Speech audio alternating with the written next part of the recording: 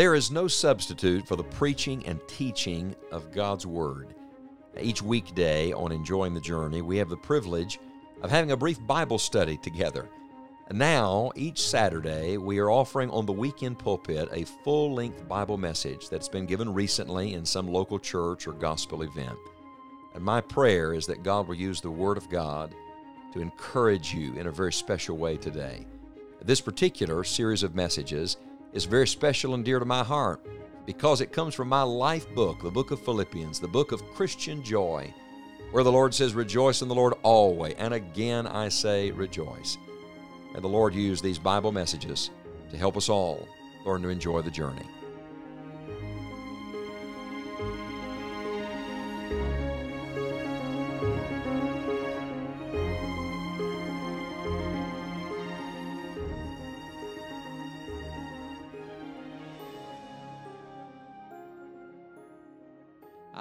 I grew up in a preacher's home.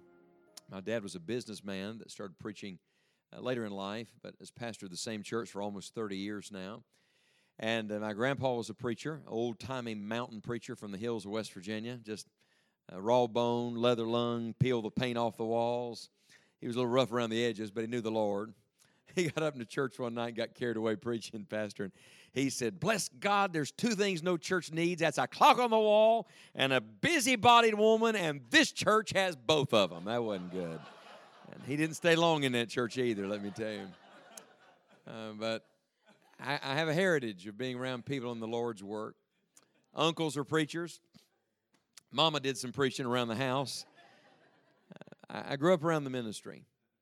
And when I get to be around a pastor and pastor's family like God has given you, and get to be around a church like this where the Lord is working and it's fresh and people are excited serving Christ together and reaching the lost in their community, it is refreshing. And I want you to know God has given you something truly wonderful. Something not only to praise God for, but something to guard. Because I tell you, every gift can be lost. Everything like this, good thing that we enjoy, praise God, the only thing we can't lose is our salvation. I'm glad about that. But every good thing like this, in a moment, can be gone when we start taking it for granted, presuming on the Lord. And so I want to encourage you today, just keep pressing forward for the Lord. I like this emphasis on growing in the grace of Christ. And I think if you keep that in your heart, make that your prayer, that the greatest days in the life and ministry of this church are the days that lie ahead. I truly believe that, and I'm praying that way for you. Now, we've had a great start already. Last night, sweet time in the Word of God and prayer, and great Bible study hour this morning. And we're in a certain book of the Bible. It is my favorite book of the Bible. I'm just curious, how many of you have a favorite book of the Bible? Would you raise your hand? You've got a favorite. On the count of three, shout it out. 1, 2, 3. That's a good book, whatever you said. It's in the Bible. I know it's good because it's the Word of God. But my life book, if I might say that, my favorite book is the book of Philippians.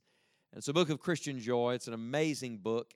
And with God's help, we're preaching through it this week. So I want you to turn in your New Testament to Philippians chapter 1. And let's read just a few verses here together this morning in this opening chapter. Paul writes under inspiration of the Holy Spirit, beginning in verse 3. And I think most appropriate verses for this Lord's Day and for your church.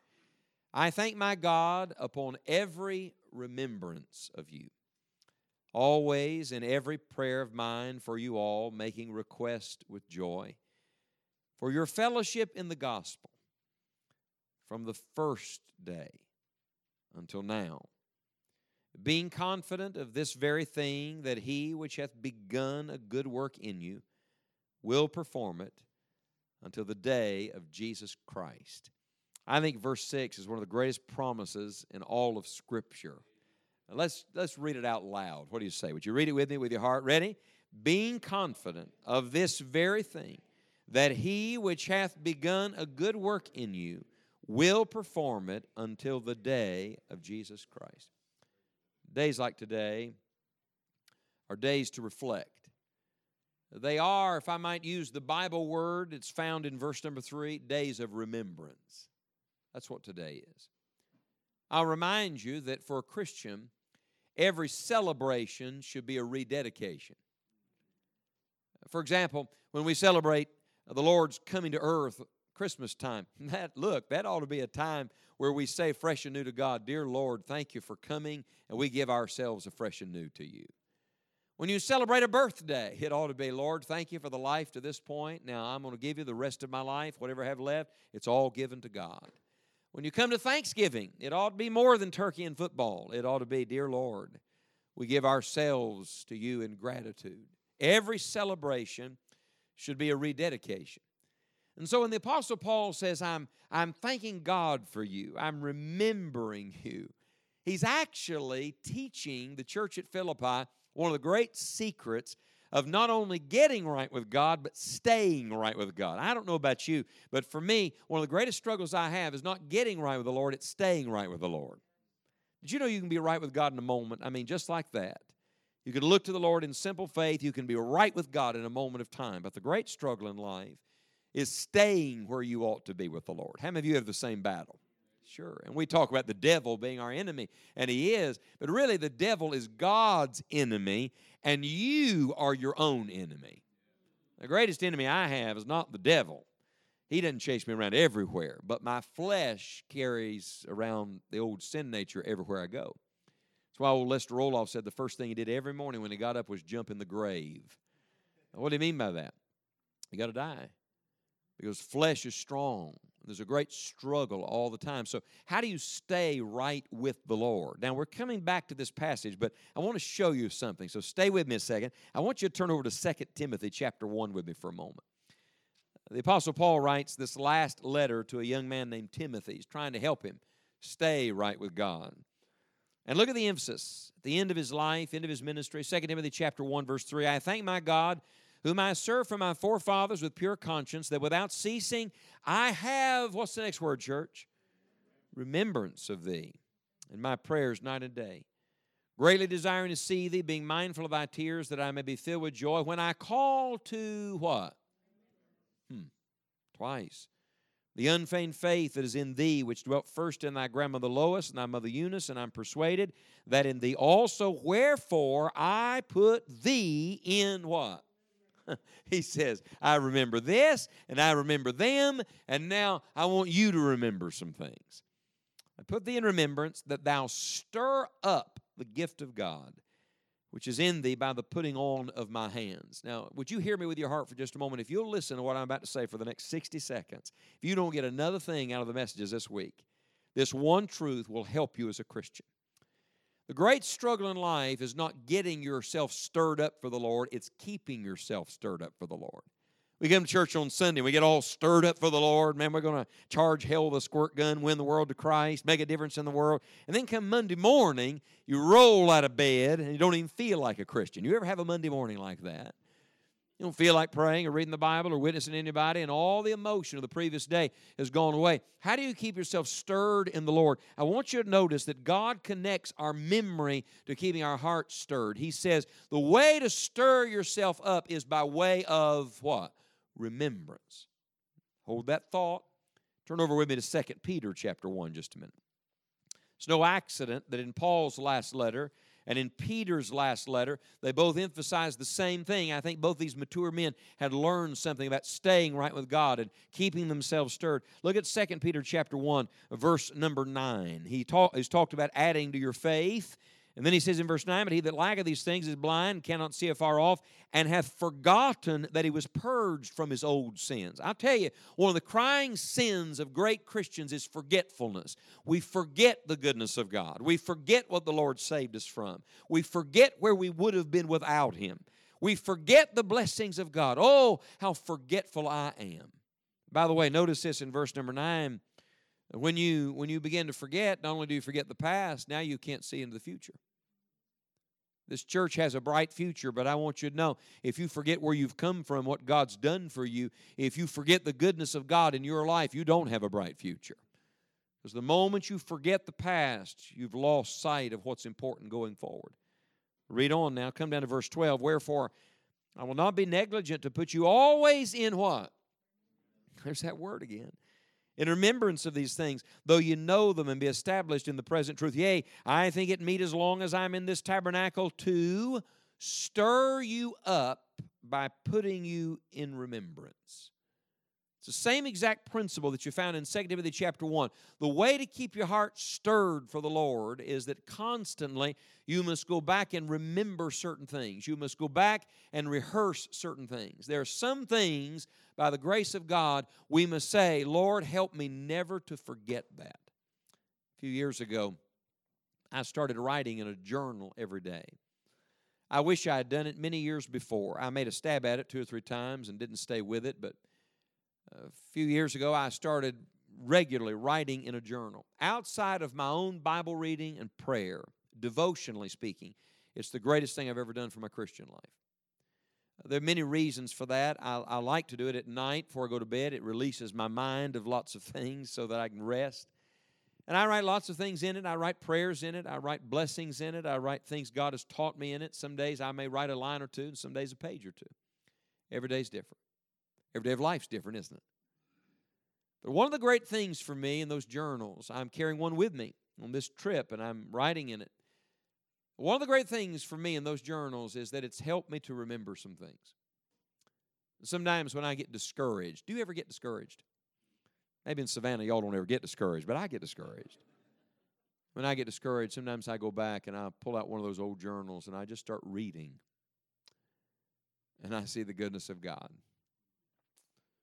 And it helps me. Sometimes I go back and I'll read about a day that was a hard day. You ever have a hard day? I'll see a page that I know I wrote with tears or with a broken heart or with great need and an anxious heart. And I think, dear Lord, I'm there again. And then I turn the page and I read the next page and I see on the next day how the Lord answered that prayer and came through. Isn't it wonderful to rehearse the goodness of God? And you know, I think the Lord knew how forgetful we were. Any of you having trouble with your memory yet? I'm just curious. Anybody? I'll be 43 later this month, and you know, things change. Don't things change? Your body changes, your mind changes, everything changes. Can I tell you, spiritually speaking, I think we all have a problem with our memory. Why do you think the Lord made them carry a tabernacle through the wilderness? Why do you think when they got to Jerusalem, he said, now you don't need the tent anymore, but let's build a temple? Why do you think that was? Why do you think the Lord has given us His Word? Why do you think the Holy Spirit's come to live inside of us?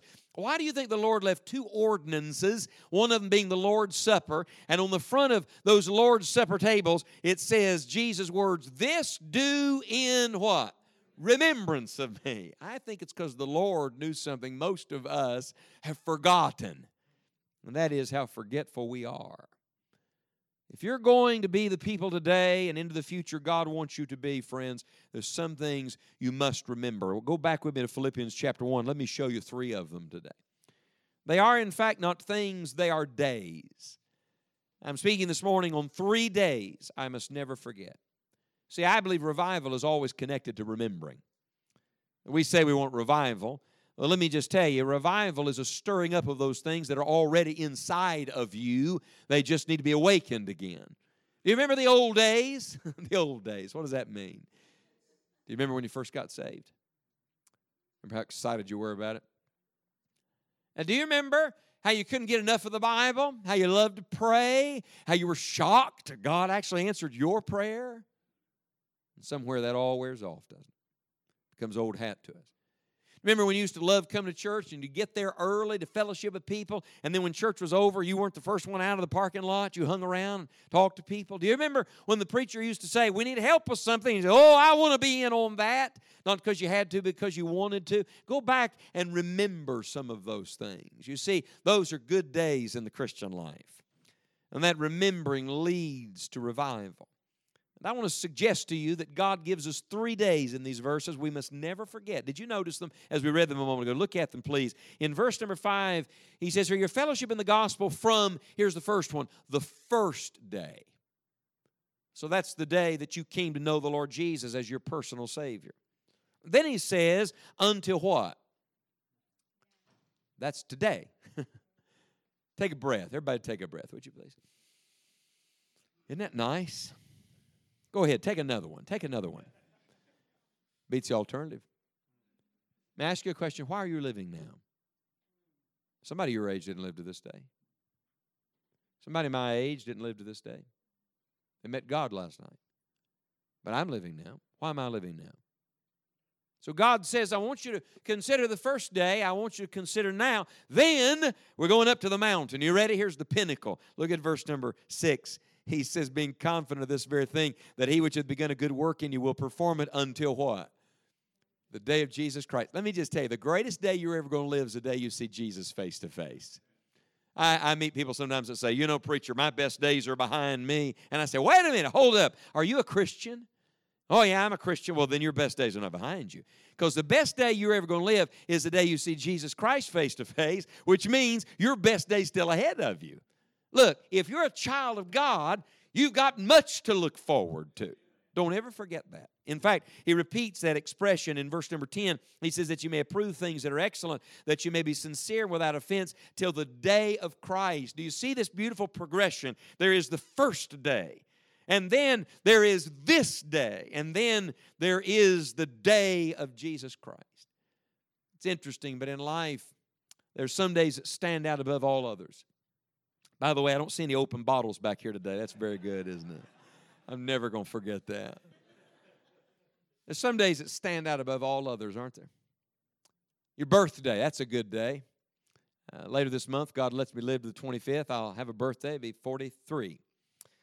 You know, you're getting old when you have to stop and think about how old you're going to be. 43. August the 25th, 1976, I discovered America. That was a good day for me. Today's my parents' wedding anniversary. I called them this morning, wished them a happy anniversary, 46th wedding anniversary.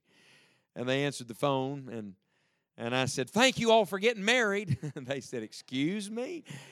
I said, if you've not gotten married, I wouldn't be here. So thank you for getting married. We're grateful to God for it.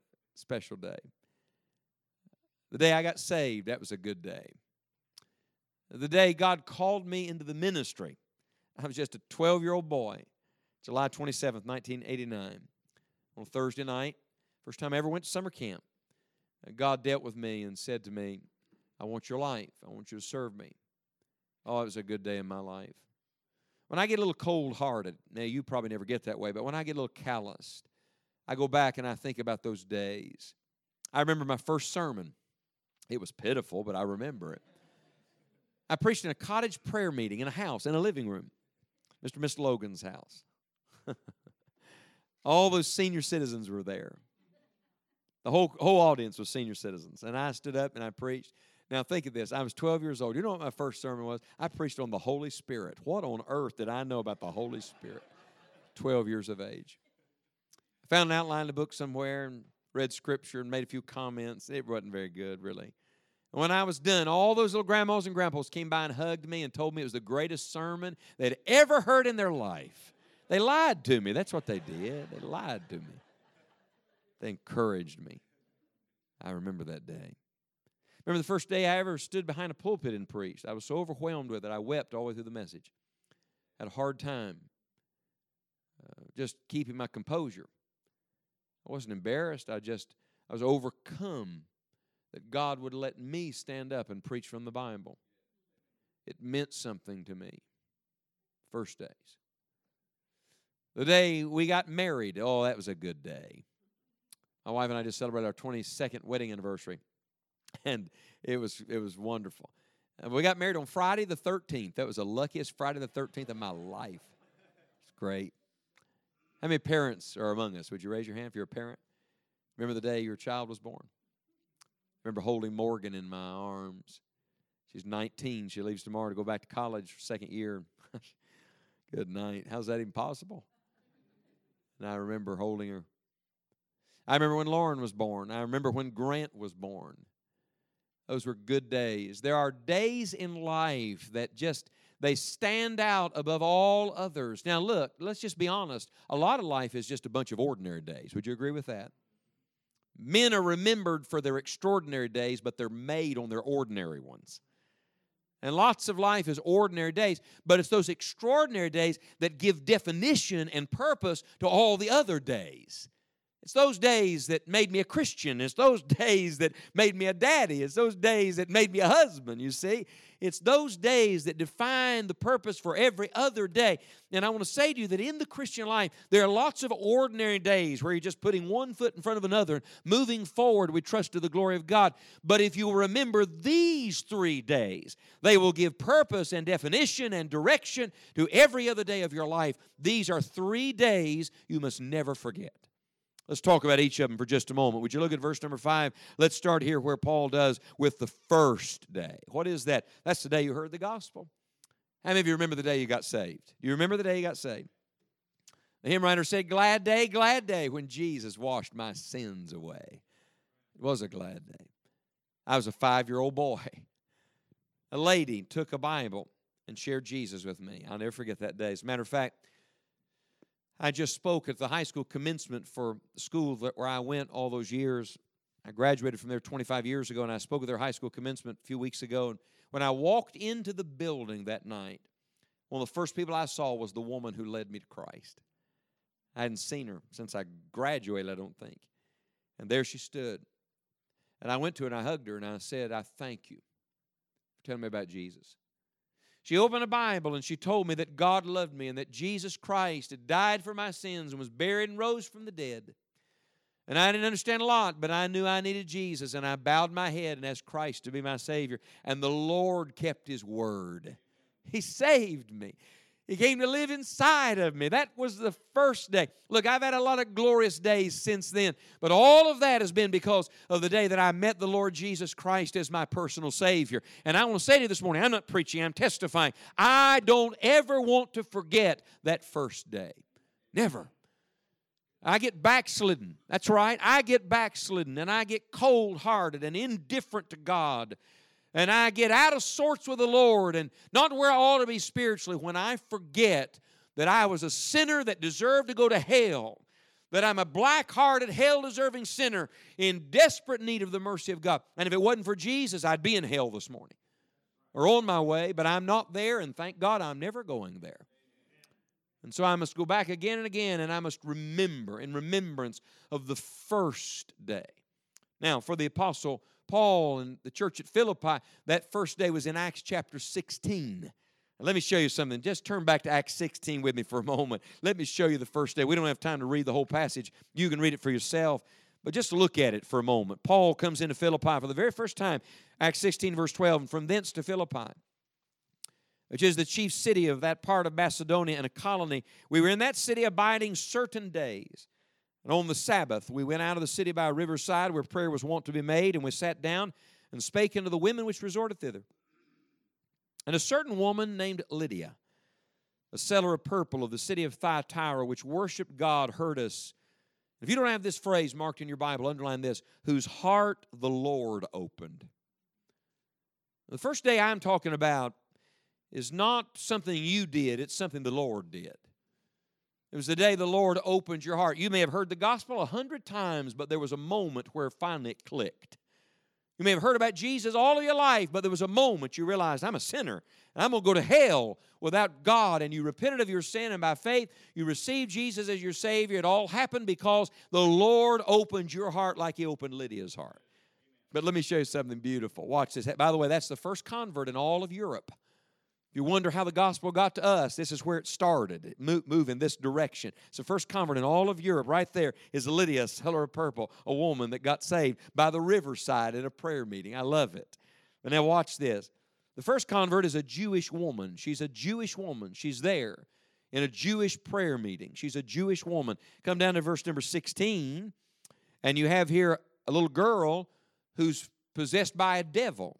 And if you read the passage, you find out that she's a Greek slave. Now, stay with me just a second. So you got a Jewish woman, you got a Greek slave. Then come down to verse number 25. Here's the famous story of the midnight prayer meeting and the salvation of this Roman soldier. So notice here, you got a Jewish woman, you got a Greek slave girl, and now you got a Roman soldier man. Sounds to me like the Lord's trying to send us a message that the gospel's for all people.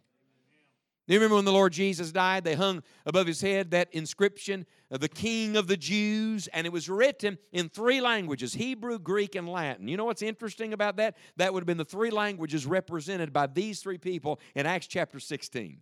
What's the Lord saying? He's saying this message is for everybody in every language, no matter where they're from. Everybody needs Jesus Christ. That's why Galatians chapter 3, verse 28 says, in Christ there is neither male nor female, there is neither bond nor free, there is neither Jew nor Gentile. What does that mean? It means we're all the same in that we're all sinners who need a Savior.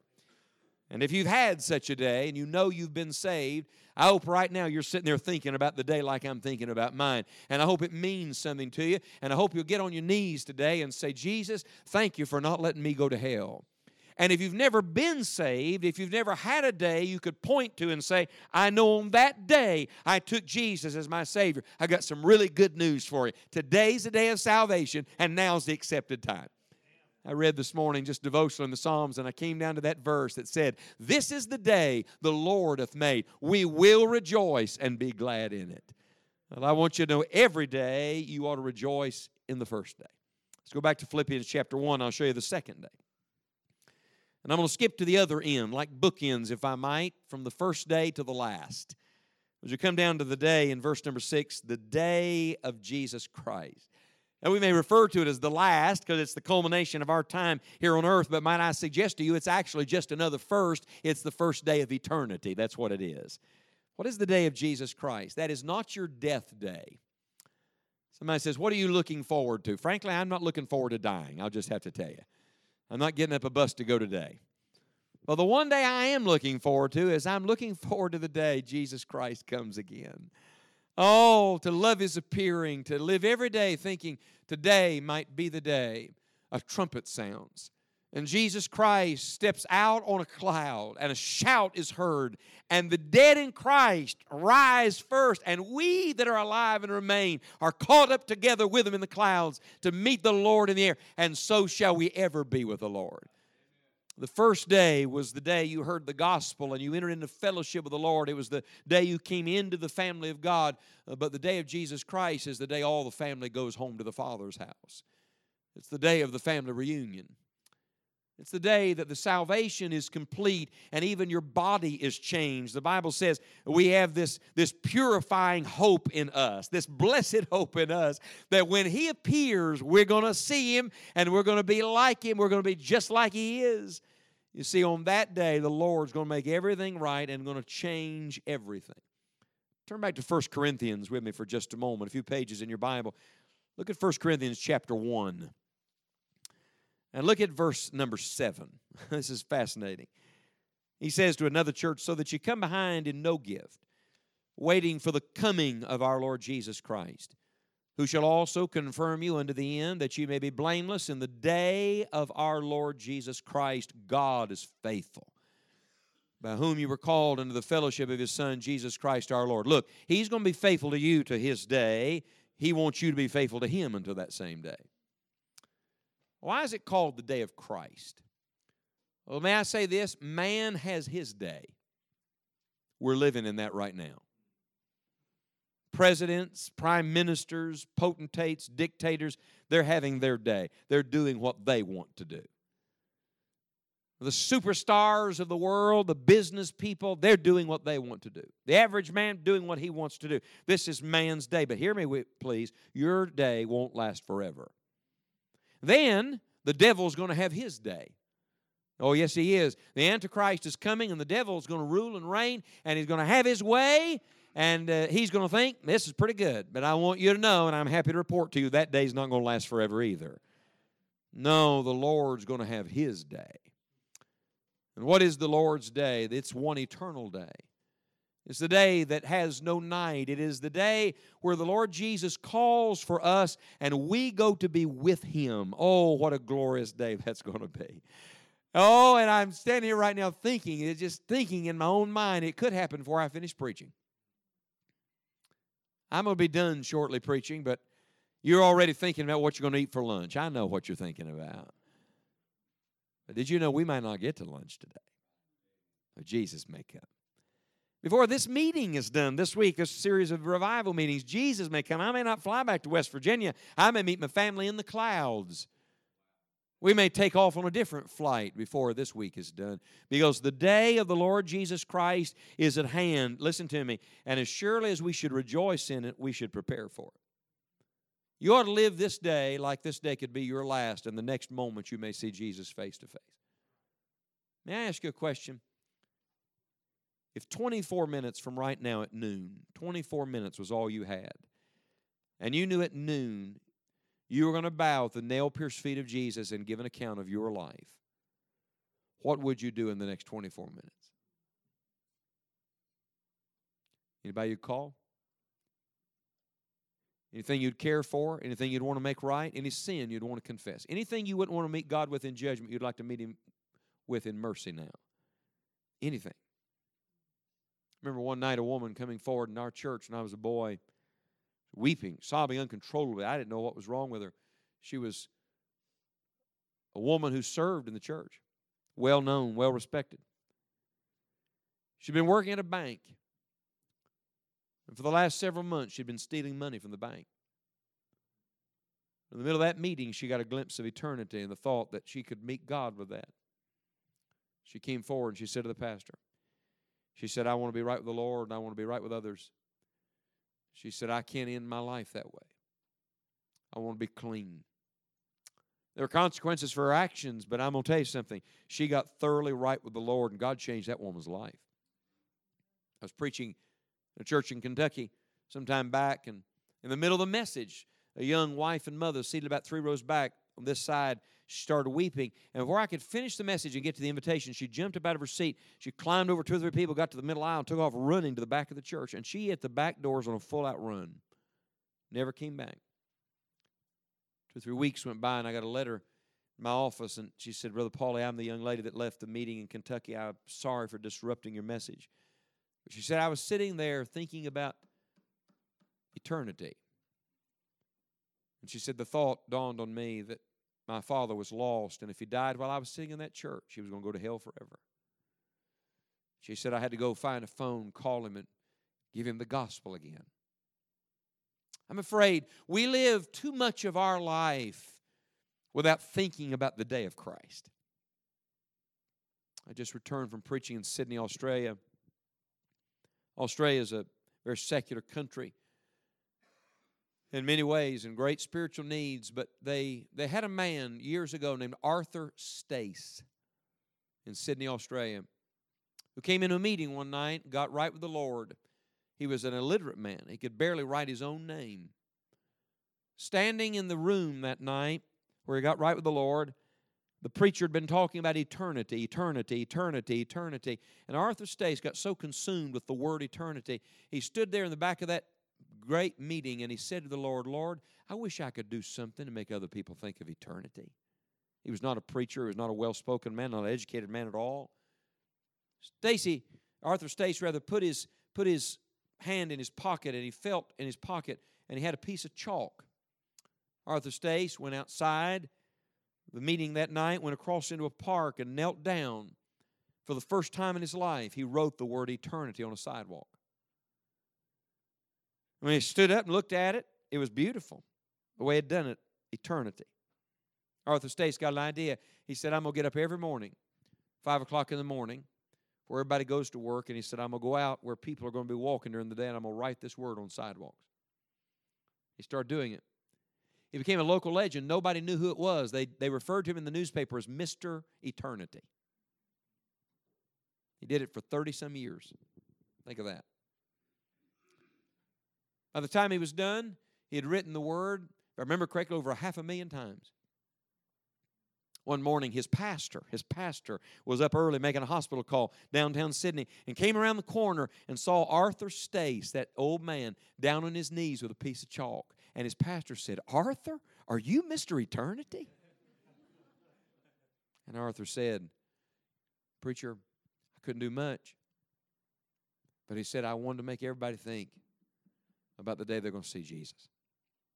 Today, in Sydney, Australia, in beautiful copper plate writing, there are plaques in 2 or 3 locations around the city on the ground that just say eternity. People walk right over them, don't even think about what they are. I talked to a girl in Sydney Harbor. I said, you ever heard of a guy named Arthur Stace? She said, never heard of him.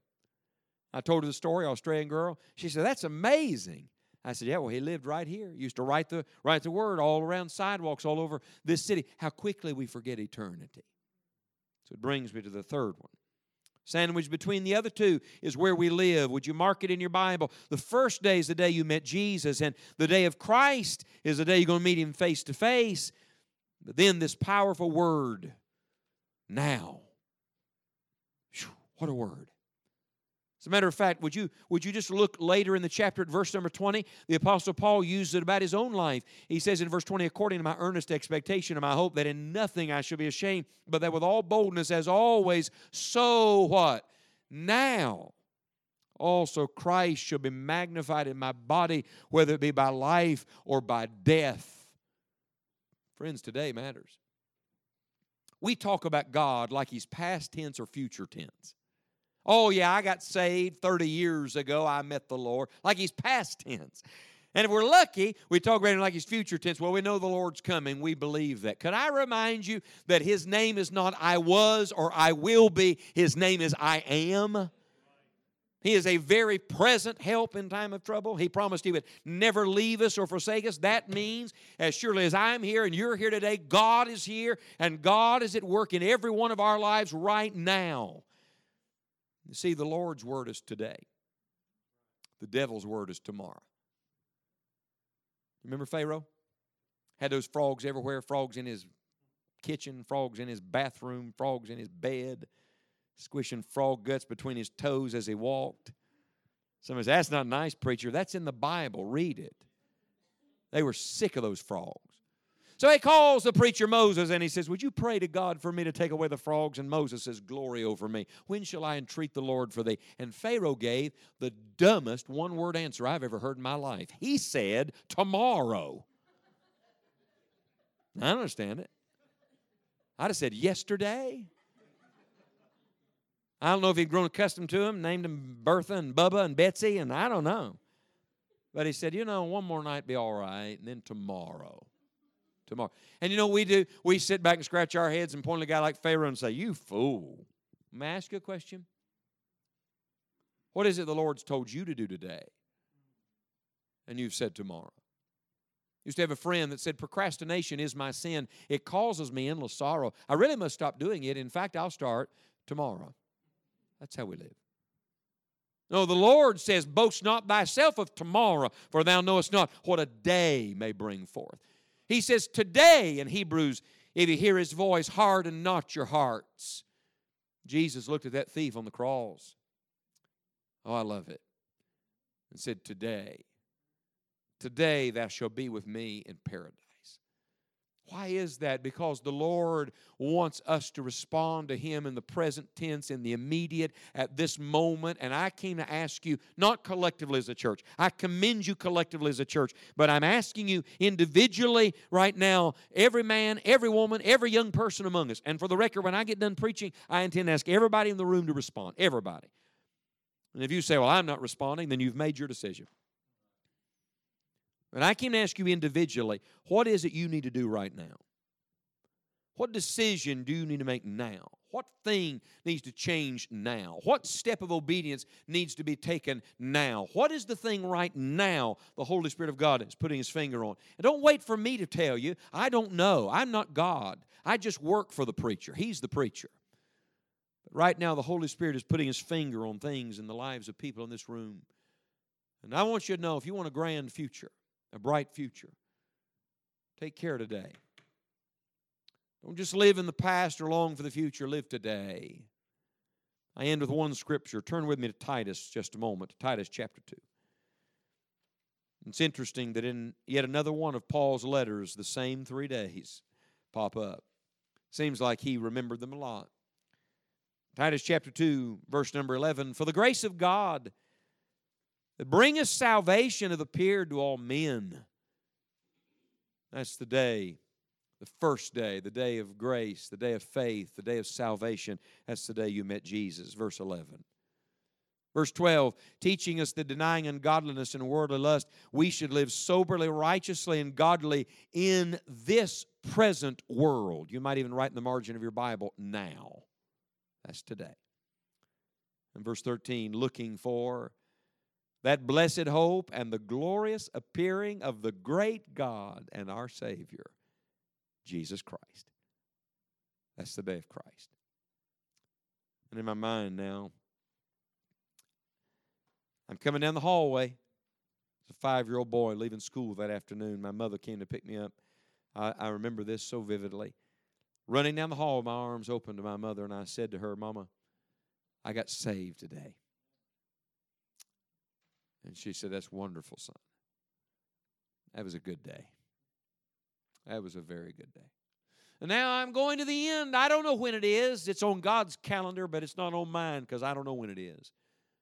But there's a day coming as real as that day, the day I'm going to see Jesus Christ face to face. Oh, what a day that will be when my Jesus I shall see. But the day that I can do something about is today. It's right where I am. It is the day that should build on that day and look to that day. It is the day that's possible because He saved me. And it is another day that I'm going to give an account of when I stand before Almighty God someday and give an account of my life. And I don't know about you, I want to be ready. And it begins with remembering today. Father, I pray that the Holy Spirit will do His work, that the sword will cut deeply into our hearts. Help us to remember, Lord.